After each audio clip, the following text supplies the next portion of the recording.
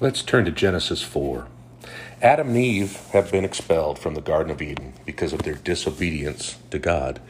And Adam knew his wife, Eve, and she conceived, and she bare Cain, and said, I have gotten a man from the Lord. Genesis 4:1. Now, there are always people who are ready to make up theories concerning how certain things happened or what certain things were. But let me say, wherever the Bible is silent, it is best that we be silent. I'm not really interested in conjecturing on the scriptures, but there are those who teach that Eve's sin with the serpent was that Eve had copulation with the serpent, according to many people's theory, and Cain is the product of that relationship. And so actually Cain was a descendant of men after Satan, and then Abel was, the relationship between Adam and Eve. But the scripture does not support that at all. Very clearly here in chapter 4, Adam knew Eve, his wife, and that's just a way of saying that they had an intimate relationship, and she conceived and bare Cain. That's the plain obvious teaching of the scriptures, and thus I count it fantasy, the theory that men have devised.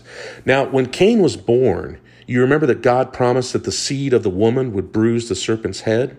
And Eve thought that God was fulfilling the promise through Cain. She thought this is the fulfillment, and so she said, I have gotten a man-child from the Lord. In other words, this is the one that God has promised that is going to bruise the serpent's head. She was mistaken. Cain was no doubt a disappointment. And she again bare his brother Abel. And Abel was a keeper of the sheep, but Cain was a tiller of the ground.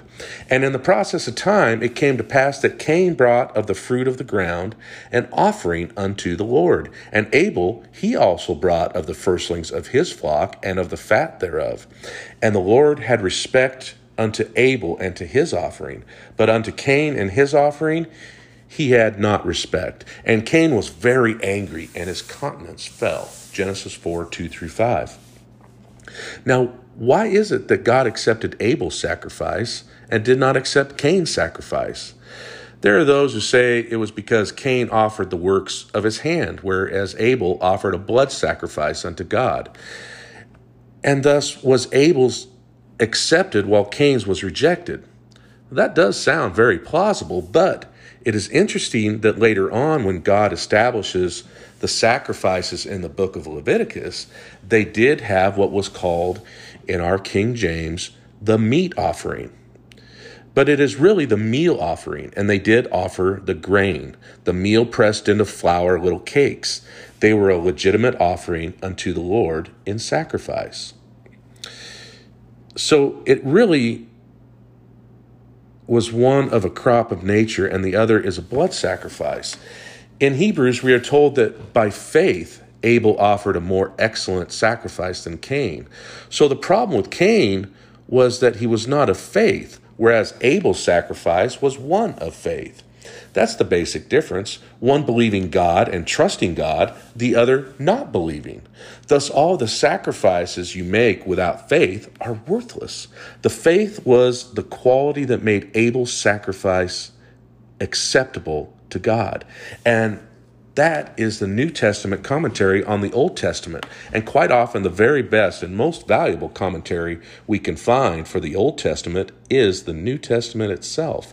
For there are many interesting insights given to us in the New Testament of the Old Testament scriptures.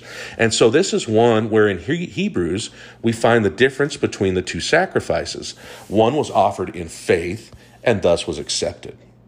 Now the Lord said unto Cain, Why are you angry? Why is your countenance fallen? Genesis 4:6. In other words, Cain was obviously angry that his was not accepted. Now, by what virtue they knew that his was not accepted, the scripture doesn't say. But they no doubt in those days had a very intimate type of communication with God, because here is God speaking to Cain and saying, Why do you look so angry? Why is your face fallen? And God is now giving to Cain a second chance. And God said, If you do well, won't you be accepted? Genesis 4:7. In other words, if you're going to do the right thing, I'll accept you. He's encouraging him to the right kind of action now. If you do well, will you not be accepted? And if you don't do well, then sin lies at your door. And unto thee shall be his desire, and thou shalt rule over him. Genesis 4:7. And so the Lord speaks of the sin at the door of Cain. And God said, get things right. Offer again. If you're doing the right thing, it will be accepted. But Cain talked with his brother Abel, and it came to pass after they were in the field that Cain rose up against Abel, his brother, and killed him. And the Lord said to Cain, where is your brother Abel? And he said, I don't know. Am I my brother's keeper? And God said, what have you done? The voice of your brother's blood cries to me from the ground. And now you are cursed from the earth, which has opened her mouth to receive your brother's blood from your hand.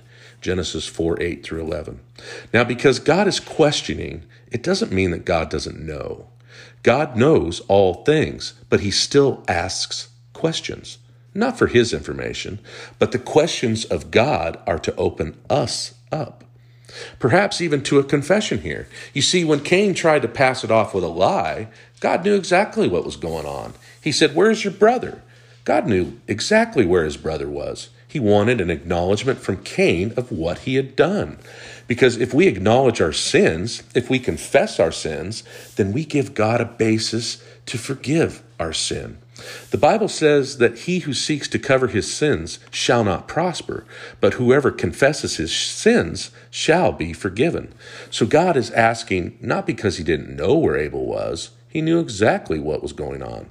He wanted a confession out of Cain in order that he might have a basis to grant forgiveness and pardon him. For if we confess our sins, he is faithful and just to forgive us our sins and to cleanse us from all unrighteousness. But man seems to have a difficult time confessing his sin, his guilt. In Proverbs, it says there is a generation that is pure in their own eyes, but the truth is far from them. How often we seek to justify the things that we have done, rather than just saying those hardest words to utter in the English language. I was wrong. Oh, how hard that is to say, because you see, I'm never wrong, really. It's that if this had not happened and that had not happened, I wouldn't have done it. The woman that you gave me to be my wife, there's always some reason, there's always some excuse. It's never really me.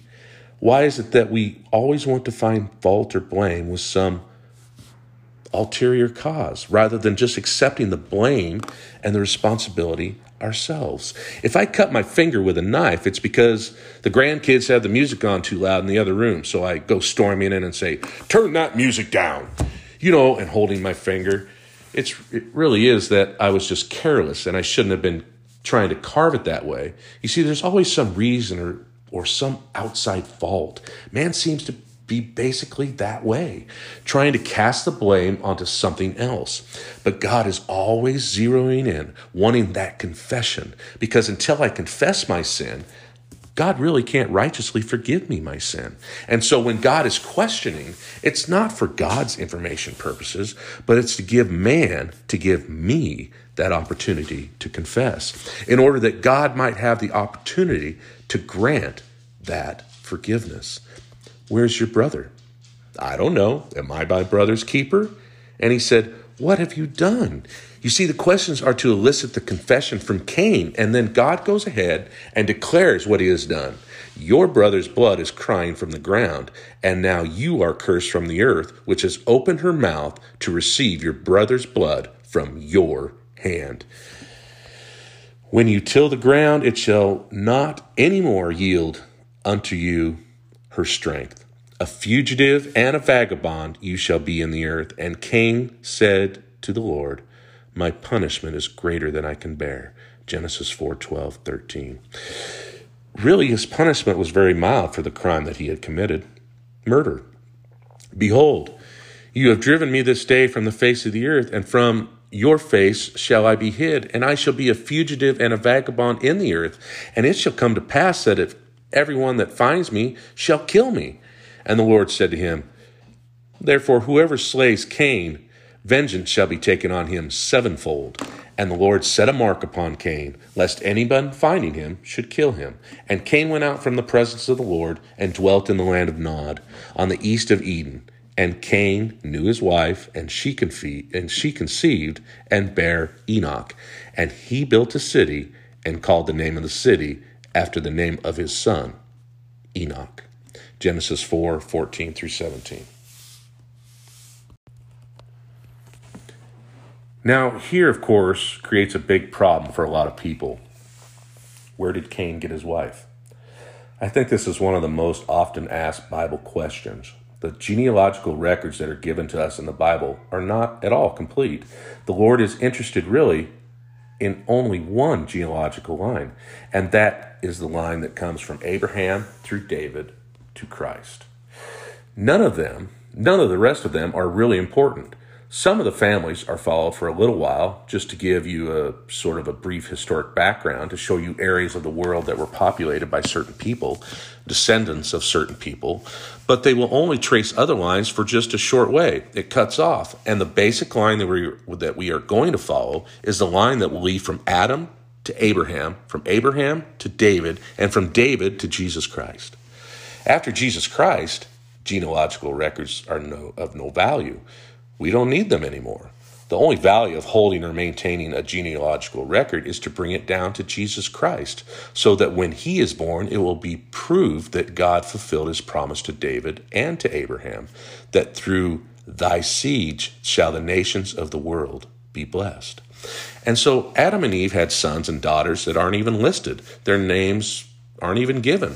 As we get into the 5th chapter and we find a genealogical chart, it names just one son, because we're only going to follow one line, as it will bring us ultimately to Abraham. They had many other children. It says they had sons and daughters, but we're only interested in one family line, the one that will bring us to Abraham. We're not interested in all of the sons and daughters that they may have had. Now, at the time that Cain killed his brother Abel, they were probably 120 years old at this point. And by this time, there was no doubt many other brothers and sisters, children of Adam and Eve, who no doubt had their children, who had their children. He could have married a cousin. He could have married a niece on down the line. There's many possibilities. The Bible doesn't trace, and it isn't interested in tracing all the families of men, just the one line to bring us to Abraham in order that we might come to Christ. And so he could have married his sister. In the beginning, there would have been a much purer strain.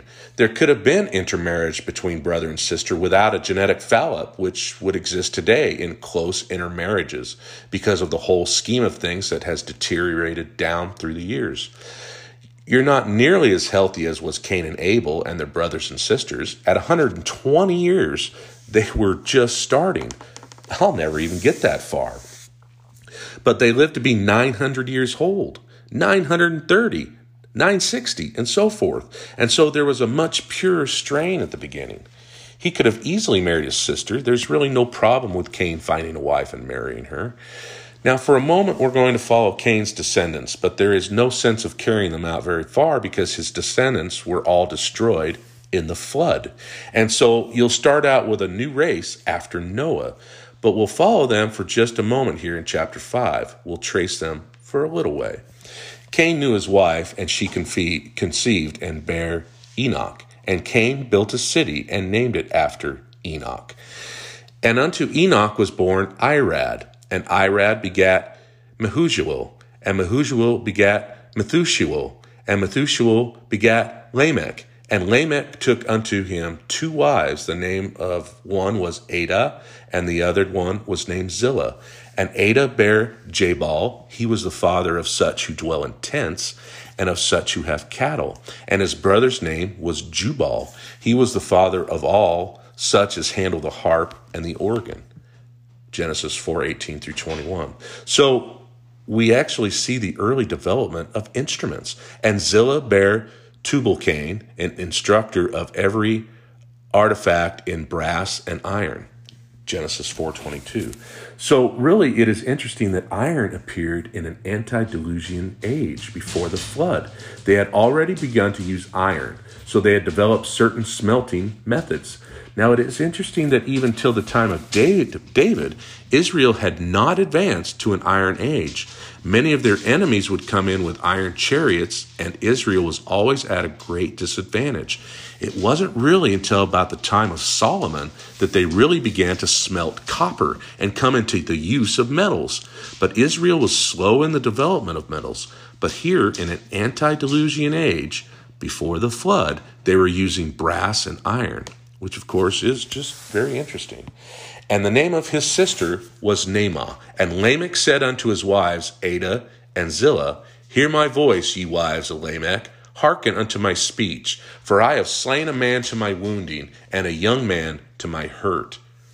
Genesis 4:22 and 23. Or, I have a young man who was seeking to wound me, trying to hurt me, and I have killed him. It was a thing of self-defense. If Cain shall be avenged sevenfold, truly Lamech 70 and sevenfold. Genesis 4:24. And so Lamech told his wives, a young man was trying to hurt me. He was seeking to wound me. I killed him, and if Cain is going to be avenged 7 times, I ought to be avenged 70 times 7. Interesting figure, because I heard that again someplace when Peter said to the Lord, How often shall I forgive a brother's trespass? Till 7 times? And the Lord said, Not 7 times, 70 times 7. Matthew 18:22. And Adam knew his wife again, and she bare a son. Now, this is after the killing of Abel, but they no doubt had many children in the meantime, and she bare a son, and called his name Seth, which means appointed. For God said, She hath appointed me another seed instead of Abel, whom Cain killed. Genesis 4:25. So originally it would have been perhaps through Abel it would have come, but now God has appointed another seed, Seth. And from Seth, of course, we will fall down to Abraham.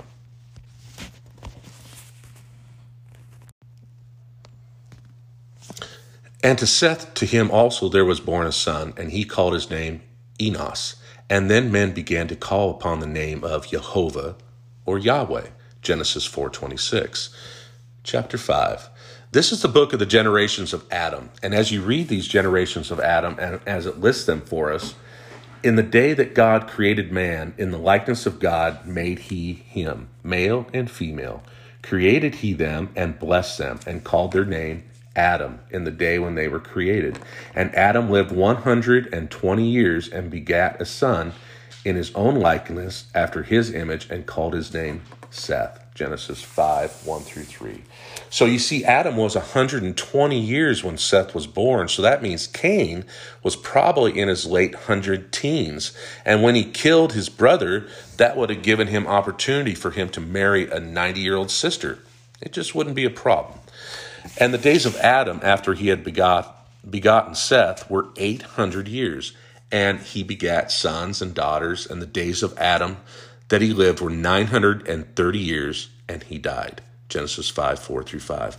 Prior to the flood, man's life expectancy was much greater. They lived almost for a millennium. Methuselah came the closest, 969 years, but it would seem that the earth was protected by this moisture blanket prior to the flood, and that the climatic conditions of the earth were vastly altered from what they are today. It's easy and interesting to conjecture what a great moisture blanket around the earth would do as far as the earth's temperatures and an equalizing of the earth's temperatures, as well as the way that the earth would be watered with its great moisture blanket, and also the protection that it would afford to cosmic radiation. We know that just a little ozone gas in the stratosphere filters out much of the ultraviolet rays of the sun. If that ozone blanket, which of course stretches out for several miles, if it were all compressed, it would only be 3 millimeters thick. So there is not much ozone out there protecting you and really sustaining your life forces here upon this earth. Now, we do know that at one time the earth did have a much milder climate. Of course, there is also that constant decreasing of the electromagnetic field around the earth. If the electromagnetic field has been decreasing at a constant rate since the time of Adam, the electromagnetic field would have caused the temperature of the earth, the mean temperature of the whole earth, to be much warmer than it is now.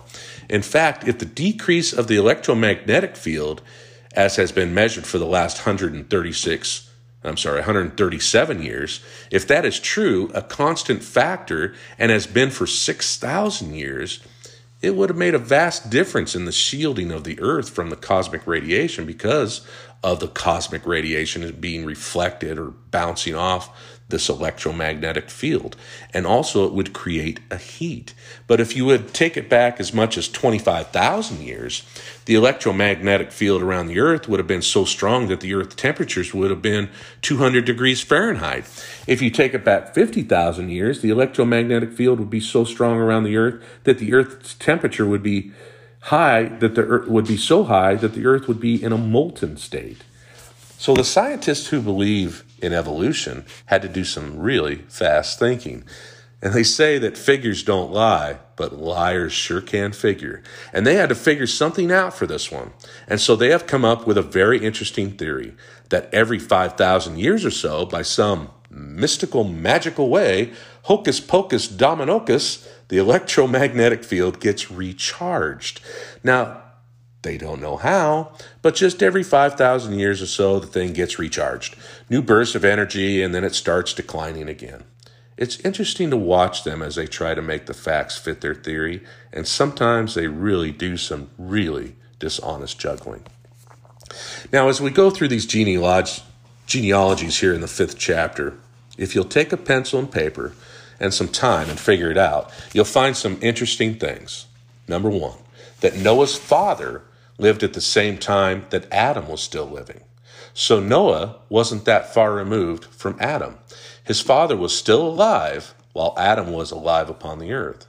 Another interesting thing is that Methuselah died in the year of the flood, which makes it very possible that Methuselah himself was destroyed in the flood. In the genealogical records, there is one exception to the whole thing, and he died, and he died, and he died, until we get down to Enoch, and it said, and he was not, for God took him. Genesis 5:24. And so Enoch breaks the chain. Enoch was a man of faith. He lived only 300 and some years walking with God, and Enoch walked with God, a man of faith, and he was not, for God took him. Again, we have an interesting commentary on Enoch in the New Testament book of Hebrews. By faith, Enoch walked with God, and he was not, for God took him. Hebrews 11:5. But before God took him, he had this testimony that he pleased God. What a glorious testimony. May that be the testimony of each of our lives, that we pleased God. God said concerning his Son at his baptism, "This is my beloved Son, in whom I am well pleased." And Jesus said, "I do always those things that please the Father." In Revelation, we are told that God has created all things, and for his pleasure they are and were created. That includes you and me. But then Hebrews goes on to tell us, for without faith it is impossible to please God. So we please God by our trusting him. God is pleased when we put our trust in him and when we commit ourselves to him. And so through chapter 5, you can work things out if you like, but now here's an interesting thing that we see. Where did all these records come from that Moses got together when he wrote this book? Writing was invented very early in the history. Prior to the writing, it came by verbal tradition. Adam, no doubt, told his sons, his grandsons, his great-grandsons, his great-great-grandsons, his great-great-great-grandsons. He lived a long time. He had an opportunity to tell them. And for 100 years, Lamech could have sat on Adam's knee, but he probably would have only done it for a few years. But at any rate, he could have sat at Adam's feet while Adam rehearsed for him the whole experience of the garden. You see, he could have heard it directly from Adam. And then he told his son Noah, who also shares it with his son Shem, and Shem was still alive when Abraham was born. So in reality, you have a link between Adam and Lamech, crossover link, Lamech, then telling his son Noah, and Noah sharing with his son Shem, and Shem sharing with Abraham. Now, it is true that there are other records of the flood in Babylon, Egypt, and India, other accounts of creation. Most of them are gross types of exaggerated accounts. Some of them are very parallel to the biblical account. some of them appearing in historic documents that some of the scholars say antedate the Bible. But does it disprove the Bible because the Indians have an account of the flood, and the ancient Indians have an account of the flood, and the Babylonians have an account of the flood, and the Egyptians have an account of the flood? Does that disprove the Bible? No. What does it prove? It proves the common origin of man. The stories being modified, changed, and amplified in many cases as they were spread through word of mouth and went to different areas. After the Tower of Babel, when men were scattered abroad upon the earth, but the common origin of man would then have a creation story in each of the ethnic groups. It doesn't at all disprove the biblical account, but only substantiates and proves the common origin of man. Though the skeptics would like to twist the evidence to make it show that Moses was perhaps copying the Babylonian account or whatever, which is very far-fetched because if you compare the account, you'll find that Moses in his writing of the account is far different than the Babylonian, which is a very exaggerated account indeed. So if you want to look at chapter 5 and look at their ages and figure out who was living when, who was living and so forth, you'll find it interesting. But I personally don't get too excited over all these genealogical records. So next time we'll take chapter 6. So let's pray. Father God, thank you, Lord. Thank you for giving us the Bible, your word. And Father, thank you for keeping it through all the ages, 5,000, 6,000 years ago. All of this was began. And Lord, by some chance, and it's not chance, Father, it's you, it's your will. Father, you have kept it so that we can learn and we can grow and we can know your Son, Jesus. Father, let our hearts be soft and supple. Let us absorb your word and let us just know how much you love us. In Jesus' name we pray. Amen.